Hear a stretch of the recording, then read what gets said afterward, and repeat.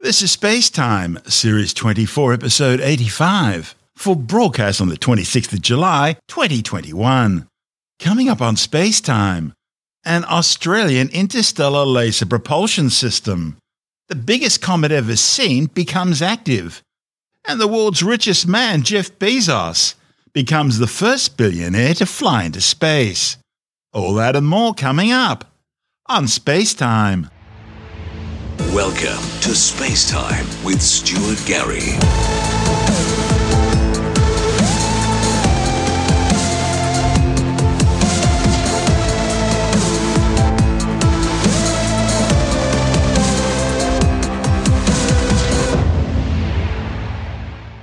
Scientists with the Australian National University have designed a new laser-powered propulsion system as part of the ambitious Breakthrough Starshot project to send a fleet of light-sail spacecraft to explore the worlds of Alpha Centauri, our nearest neighbouring star system. The giant laser is designed to accelerate ultra-lightweight spacecraft to unprecedented speeds, allowing them to travel their 4.3 light-years to Alpha Centauri within 2 decades. Breakthrough Starshot is one of the Breakthrough Initiative's suite of scientific and technological programs founded by Russian philanthropist and physicist Yuri Milner to search for signs of life across the universe. Other initiatives include Breakthrough Listen, the largest ever astronomical search for signs of intelligent life beyond Earth, and Breakthrough Watch, a global astronomical program aiming to identify and characterize planets around nearby stars. The design concepts behind the ANU's laser propulsion system to launch probes from Earth to Alpha Centauri have been described in the Journal of the Optical Society of America B. The sheer scale and size of interstellar distances between star systems is difficult to comprehend. Travel from Earth to Alpha Centauri using today's conventional chemical rocket-powered spacecraft would take more than 100 lifetimes. The study's lead author, Dr. Chithura Bandatunga from the Australian National University, says the light to power the sail will come from the Earth's surface, a giant laser array with millions of lasers acting in concert to illuminate the sails and push them on their interstellar journey. Once on their way, the sailcraft will fly through the vacuum of space for 20 years before finally reaching their destination. During their flyby of Alpha Centauri, they'll record images and undertake scientific measurements, which will be broadcast back to Earth.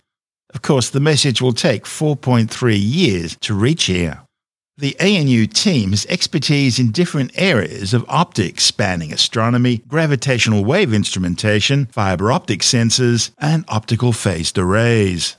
The founding scientist who pioneered the ANU node of the project, Dr. Robert Ward, says an important part of the grand vision is the development of the laser array itself, designing a system which will have all the lasers acting as one. The total amount of optical power needed will be around 100 gigawatts, and that'll require around 100 million individual lasers. One of the other scientists involved in the study, Paul Sibley, says determining how to measure each laser's drift will be an important part of the project. The current plan calls for the use of random digital signals to scramble the measurements from each laser, then unscramble each one separately in digital signal processing. This will allow engineers to pick out only the measurements needed from a vast jumble of information. They can then break the problem down into smaller arrays and link them together in sections.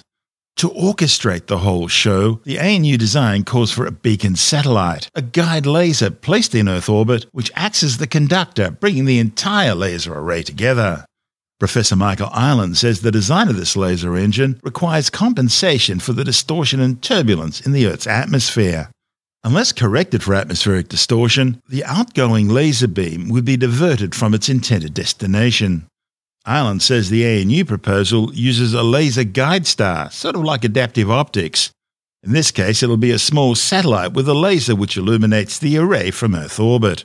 As the laser guide star light passes through the atmosphere on the way down to Earth, it measures the changes in the atmosphere due to turbulence and different temperature layers.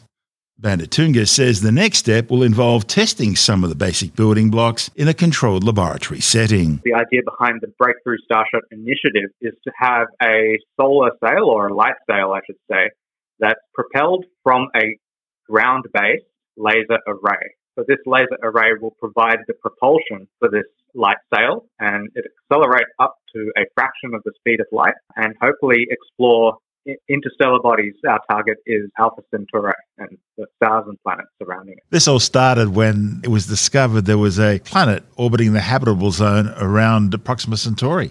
Yeah.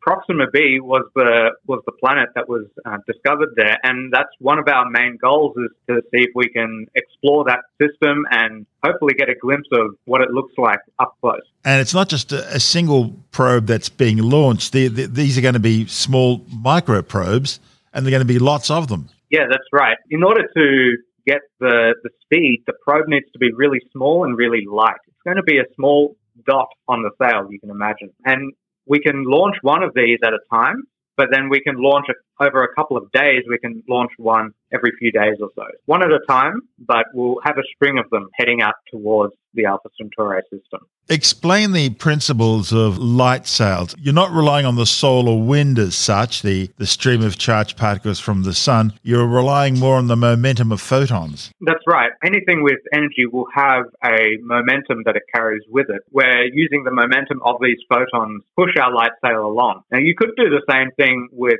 light from a star, our sun, for example, but you need a lot of it, and that's where our laser array comes into effect. So by having a laser array that's so large and able to coordinate its beam onto the light sail, we're able to maximize that effect, get enough light on it in order to get the speed that we need. It doesn't keep propelling it all the way along. It just gives it the push it needs to get it going. That's right. We have an illumination time, which is what I like to call it, of 10 minutes. And that will take it from where it starts off, which will be in an Earth orbit, a high Earth orbit, but it will provide that initial kick to get it up to speed and cruising on its way to Alpha Centauri. By the end of that 10-minute window, it'll be on Mars approach.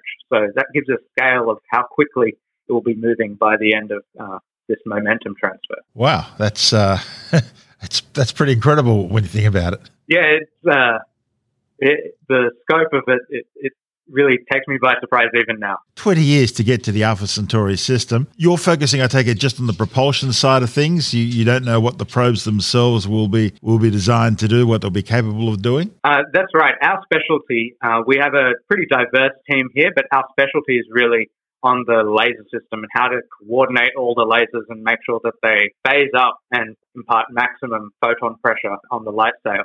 There are other teams that are working on the two challenges that you talked about, the probes, the sail. There's also the challenge of getting communications back from Alpha Centauri once we do reach our destination. So these are all challenges that are being worked on by different teams around the globe. Yeah, that's the other point, isn't it? Unlike Star Trek, we don't have subspace to talk through, so we have to wait 8 years for a conversation to take place. That's right, and it's an interesting question to figure out how the best way to package that information so that we get as much of it as we can back here on Earth is. Have you heard anything from Yuri Milner himself? Has he said anything about the work you guys are doing? I've heard that he's pretty excited, but not from him personally, no. Tell me about the research that you guys are doing in general that lets you place yourself in a position to explore the possibility of developing this propulsion system. Sure. So we have a technique that was developed over the past decade or so at the Australian National University, which is called digital interferometry. And what this allows us to do is make really precise measurements of how the lasers are behaving. But on top of that, it allows us to identify lots of these measurements, even when they're put together. And so the problem we face with such a large laser array is that there's so many measurements that we need to make.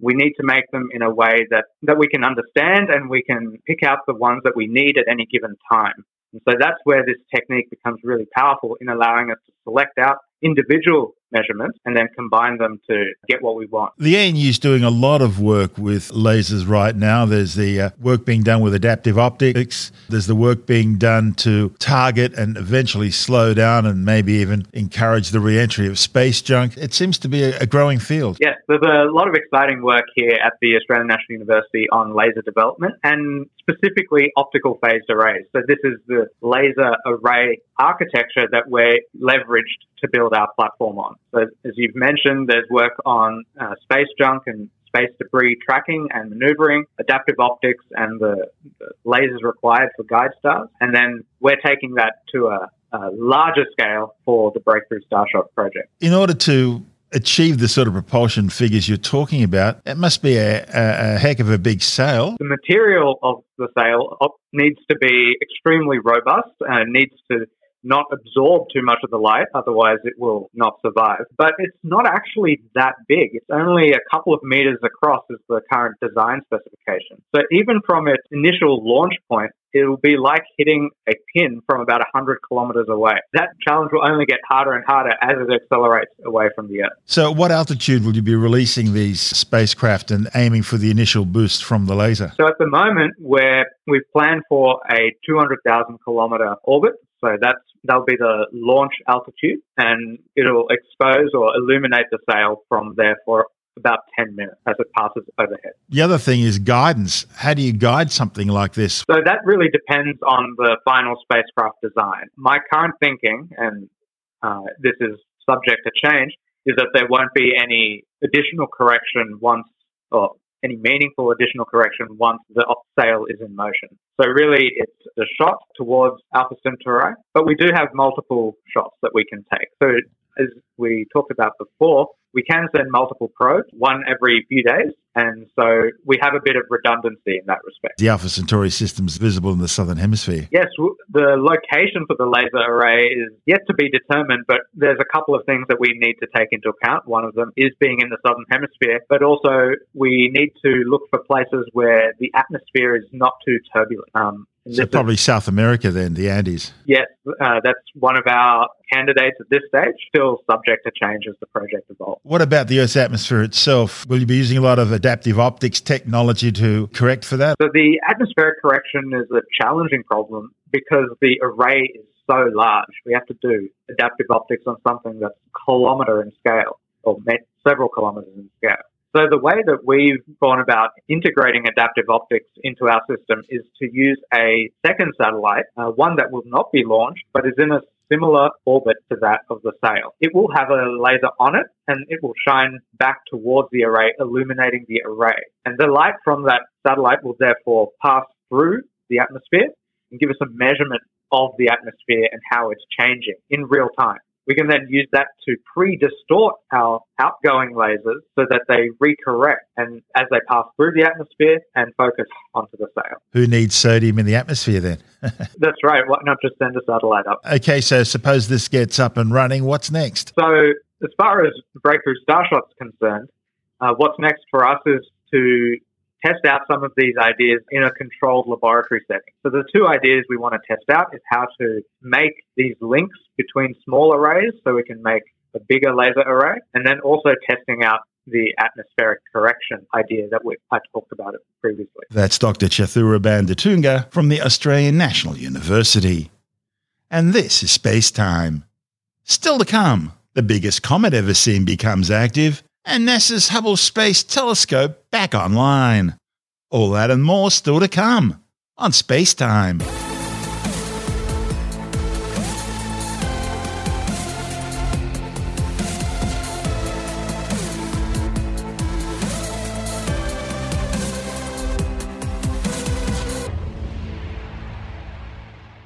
Astronomers have discovered the biggest comet ever seen.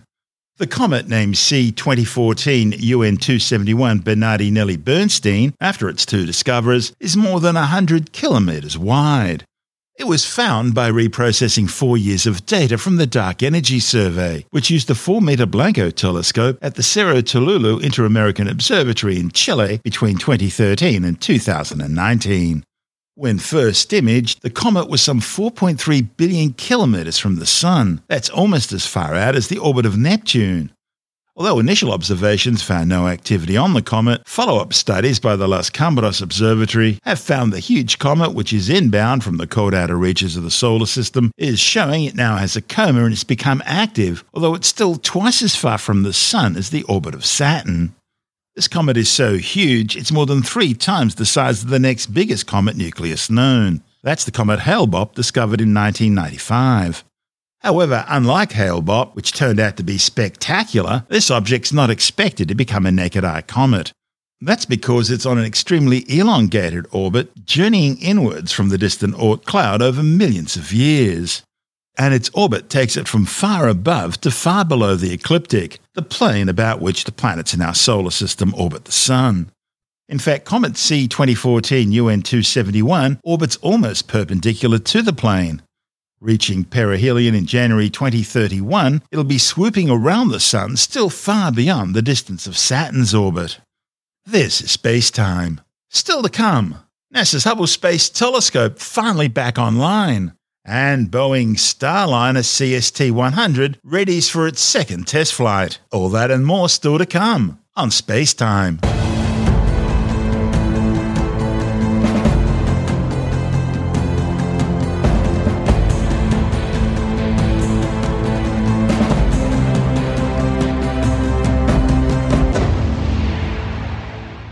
NASA's Hubble Space Telescope is back in service following marathon efforts to fix a computer crash that shut the orbiting observatory down back on June the 13th. The telescope's delicate science instruments were put in safe mode when the glitch occurred, shutting down all non-essential systems. Mission managers eventually traced the problem to a power regulator in the power control unit, which is designed to ensure a steady voltage supply to the payload computer's command unit science data formatter, which sends and formats commands and data. Technicians at NASA's Goddard Space Flight Center in Greenbelt, Maryland, were forced to practice a complicated procedure needed to switch to the onboard backup computer. See, the problem is switching to the backup system meant several other hardware systems on the orbiting observatory also needed to be switched over, due to the way they're all connected up to the Science Instrument Command and Data Handling Unit. Finally, on July the 15th, they performed the switch for real, and we're pleased to say it all went smoothly, with all systems coming back online just as expected. New science observations are already underway, and mission managers are working hard to reschedule observations lost during the shutdown. Of course, none of this is really new. Technicians were forced to perform a similar switch back in 2008. That allowed Hubble to continue normal science operations after another command unit science data formatter module failed. The fifth and final Hubble servicing mission aboard the Space Shuttle Atlantis on STS-125 back in 2009 then replaced the entire Science Instrument Command and Data Handling Unit, including the faulty Command Unit Science Data Formatter module with the unit currently in use. Since that mission, Hubble was able to perform over 600,000 additional observations, bringing its total to more than 1.5 million during its lifetime. The 11,110 kilogram Space Telescope was launched in 1990 aboard the Space Shuttle Discovery on mission STS-31. It was placed into a 541-kilometre high geocentric low Earth orbit. Hubble's design is based on a National Reconnaissance Office Keyhole spy satellite that equipped to point its 2.4-metre telescope outwards into the cosmos rather than down onto the Earth. Its observations have changed humanity's understanding of the universe, studying distant planets and stars, and seeing galaxies and quasars up to 13.4 billion light-years away.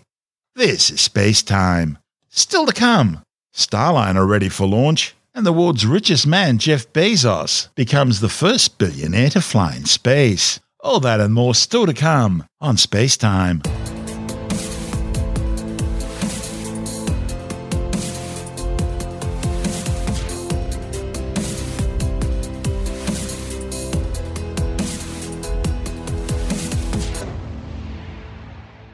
NASA and Boeing are hoping for better luck second time round as they prepare for another launch of the CST-100 Starliner spacecraft on what will be its second test flight. The reusable spacecraft has now been secured on top of its United Launch Alliance Atlas V rocket in preparation for the launch from the Cape Canaveral Space Force Base in Florida on July the 30th. Starliner's first test flight back in December 2019 failed with computer problems. Firstly, the mission clock triggered an orbital insertion burn at the wrong time, placing the spacecraft into an orbit too low to reach the International Space Station as intended. And then while they were trying to work out what to do next, mission managers found more computer programming issues. These ones so severe, had they not been corrected in time, they would have caused the spacecraft's crew capsule to collide with its service module during the re-entry phase of the mission, and that would have resulted in the capsule being destroyed. The new test flight, slated for this Friday, will carry 200 kilograms of cargo and crew supplies to the space station, autonomously docking with the orbiting outpost, undocking autonomously, and returning to Earth, eventually landing under parachutes on the White Sands Missile Range in the New Mexico desert. Now, if the second test flight is successful, NASA will attempt a manned mission, tentatively scheduled for sometime towards the end of the year. And if that all works out smoothly, Starliner will join SpaceX's Dragon, transferring crews to and from the space station sometime next year. This is Space Time. Still to come, the world's richest man, Jeff Bezos, becomes the first billionaire to fly in space. And later in the Science Report, a new study has confirmed that taking just a single dose of the Pfizer or AstraZeneca vaccine is less effective against the Delta strain of COVID-19, underlying the need for that second shot. All that and more still to come on Space Time.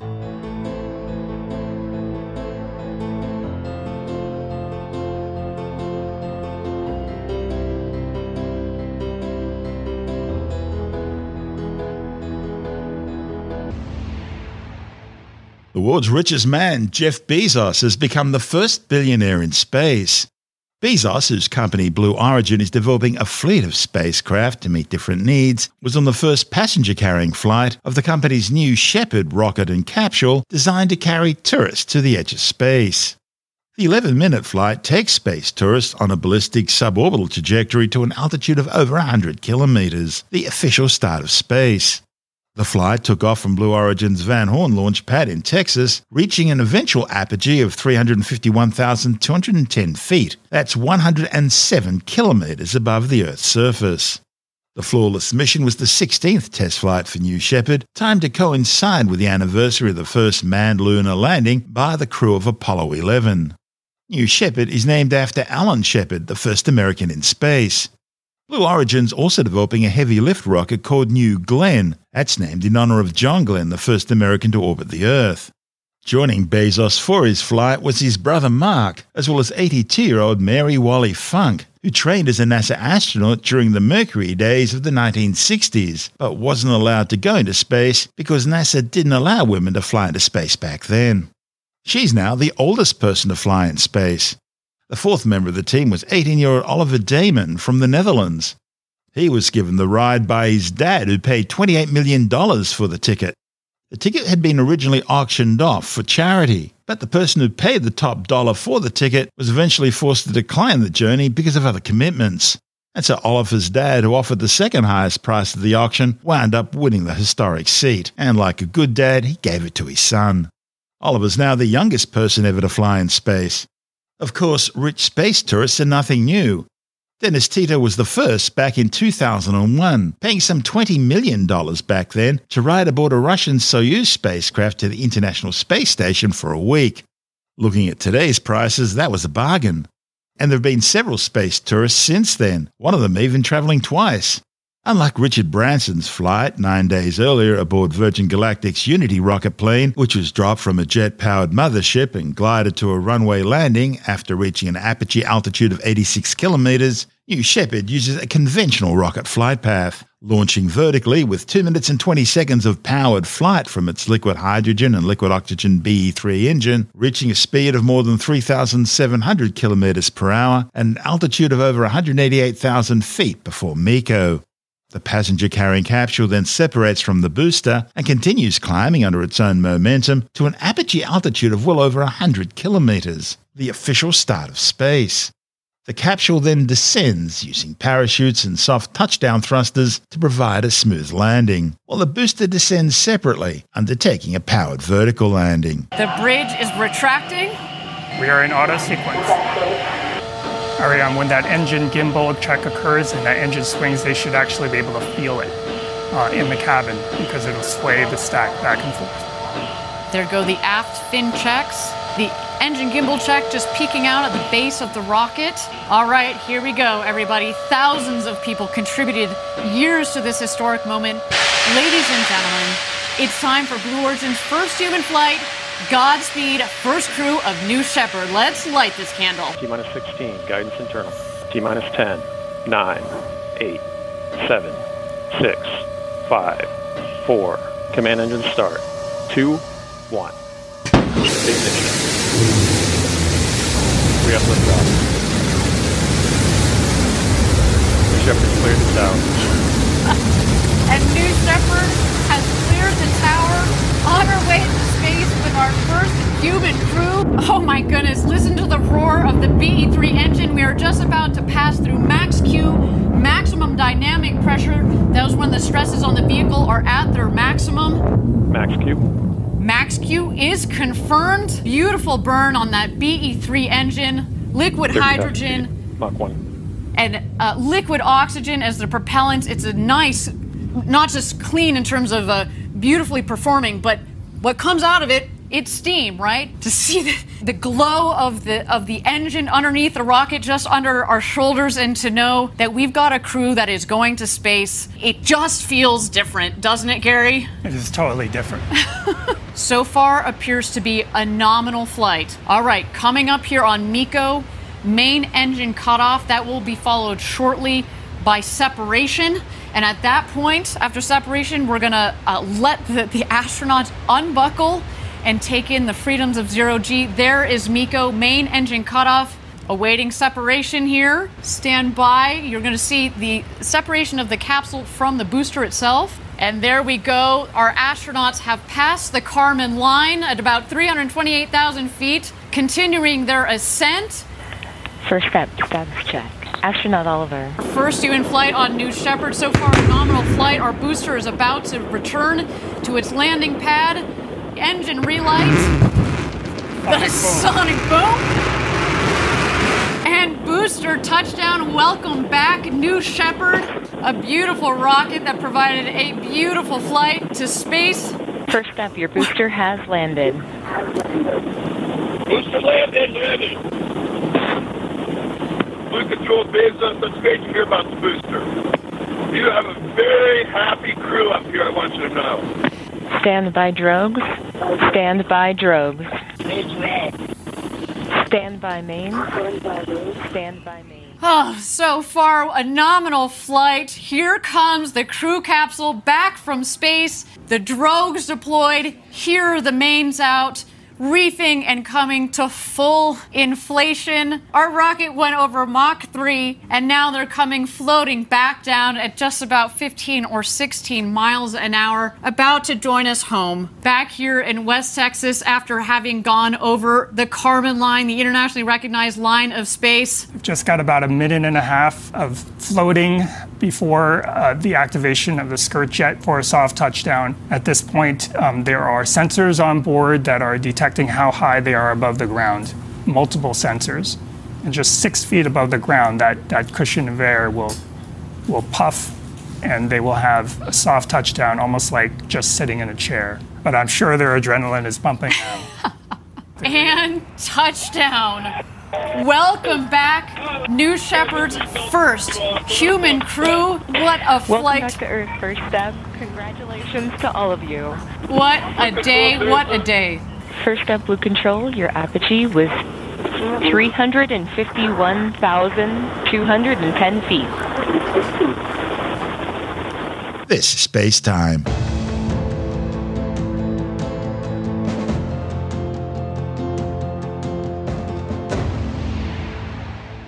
And time now to take a brief look at some of the other stories making news in science this week with a science report. A new study has confirmed that a single dose of either the Pfizer or AstraZeneca vaccine is less effective against the Delta strain of COVID-19 than the Alpha variant that previously dominated infections. The new findings, reported in the New England Journal of Medicine, show that 2 doses of either types of vaccine are far more effective than just a single jab when it comes to the Delta variant. The authors say the data supports efforts to maximize vaccine uptake with 2 doses among vulnerable populations. The scientists found the effectiveness of 1 dose of either Pfizer or AstraZeneca vaccines was only around 30% among persons with the Delta variant, compared to 48% among those with the Alpha strain. But after 2 doses, there was only a modest difference in vaccine effectiveness against the Delta variant compared to the Alpha variant. The Delta variant is twice as infectious as other COVID-19 strains. And despite claims to the contrary, those infected with the Delta variant are twice as likely to end up in hospital. The World Health Organization estimates over 8 million people have been killed by the COVID-19 coronavirus, with over 4.15 million confirmed fatalities and some 193 million people infected since the deadly disease first spread out of Wuhan, China.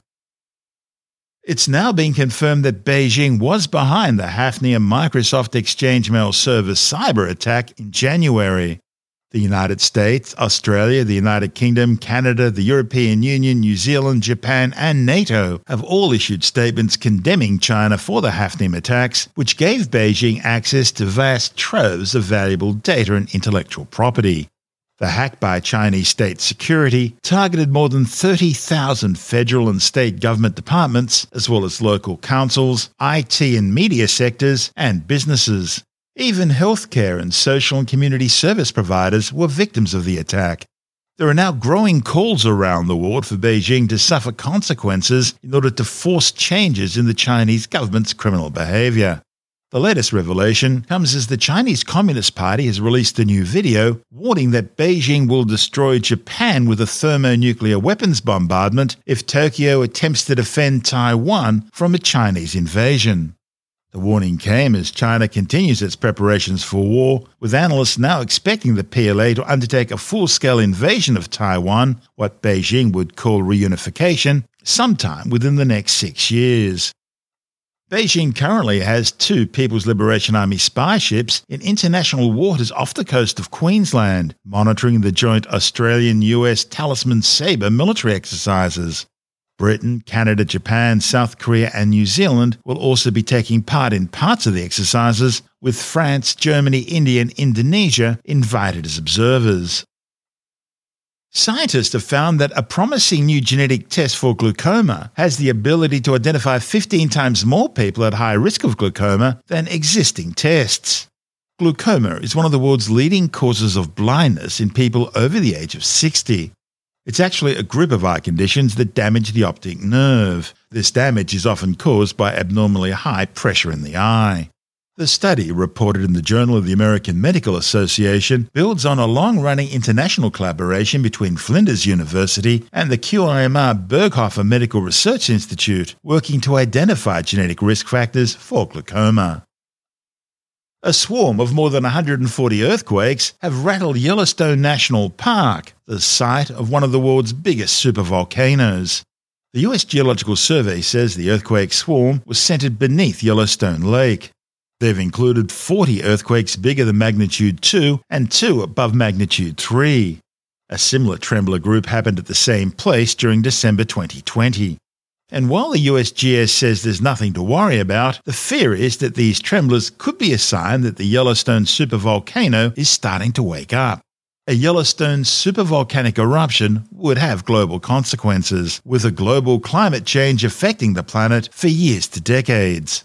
States surrounding Yellowstone, such as Montana, Idaho and Wyoming, would be flooded by pyroclastic flows, while other places across the United States and parts of Canada would be impacted by falling ash.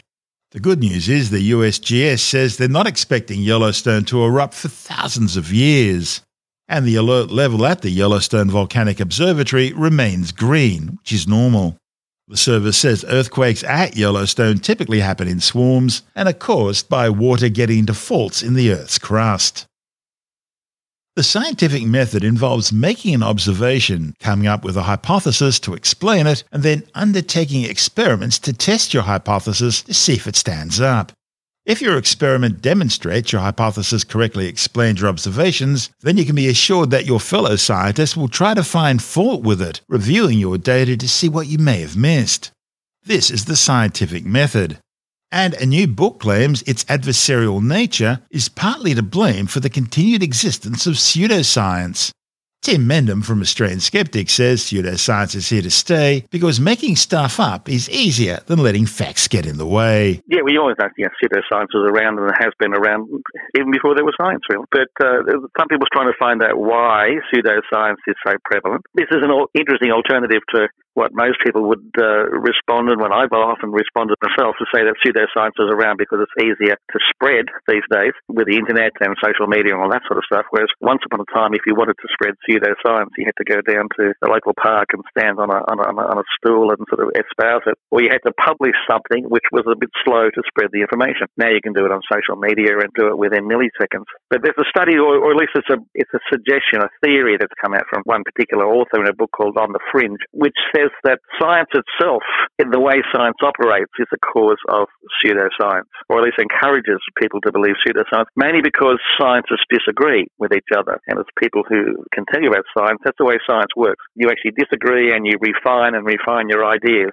But in the meantime, you do get science disagreeing and suggesting that the other person's wrong, etc. And to some people, according to the author of this book, that would encourage them to say, well, scientists don't know and scientists are wrong, therefore I'll believe this person who says it's 100% accurate. And scientists will tell you. That's what the people who promoted tobacco use and the people who promote carbon use now say. Yeah, well, there were also suggestions that it was more than just scientists disagreeing. It was scientists who were in the pay of certain organisations to actually make these statements. But certainly that created a sense of doubt that, some scientists were saying smoking is bad for you. Some scientists, for whatever reason, were saying it's not that bad for you. And the same for climate change and all these sort of other areas. That disagreement sort of puts people off and saying, scientists can't agree. And pseudo-doctor Bill Bloggs down the road says, I have this cure for cancer and it's 100% effective, and say, well, he's certain, scientists aren't, so therefore I'll follow the person who's certain, leaving aside the fact that scientists being uncertain is a good thing because it encourages further development and further research until you refine your ideas. Bill Bloggs down the road with his 100% cancer is never going to do any research, is never going to sort of do any sort of close thinking about what he's saying, but that's why people feel some sort of faith, because he seems to be certain. So saying that not just the way pseudoscience spreads, but actually the environment in which it spreads, that scientists can be their own worst enemies. That's Tim Mendham from Australian Skeptics.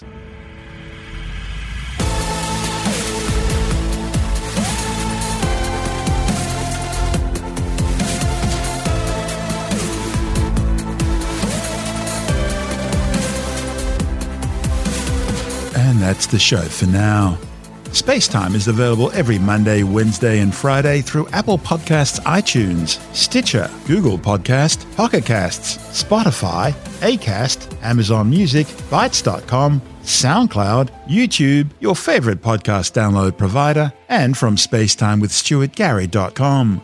Spacetime's also broadcast through the National Science Foundation on Science Zone Radio and on both iHeartRadio and TuneIn Radio.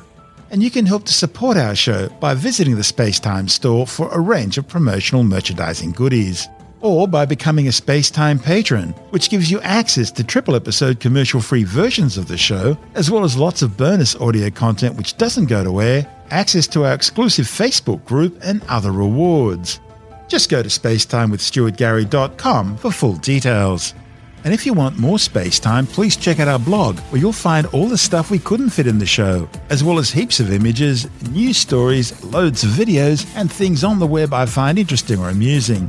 Just go to spacetimewithstuartgary.tumblr.com. That's all one word, and that's Tumblr without the E. You can also follow us through @StuartGary on Twitter, @SpaceTimeWithStuartGary on Instagram, through our Spacetime YouTube channel, and on Facebook, just go to facebook.com/Spacetime with Stuart Gary. And Spacetime is brought to you in collaboration with Australian Sky and Telescope magazine, your window on the universe. You've been listening to Spacetime with Stuart Gary. This has been another quality podcast production from Bytes.com.